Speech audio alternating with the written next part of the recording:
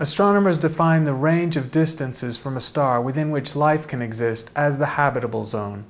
By tradition, the habitable zone is declared in terms of the liquid state of water. The outer edge of the habitable zone corresponds to the distance from a star at which water becomes frozen or ice. The inner distance of the habitable zone corresponds to the distance from a star at which water boils.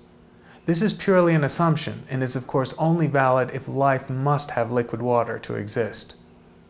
Low-mass stars live a long time.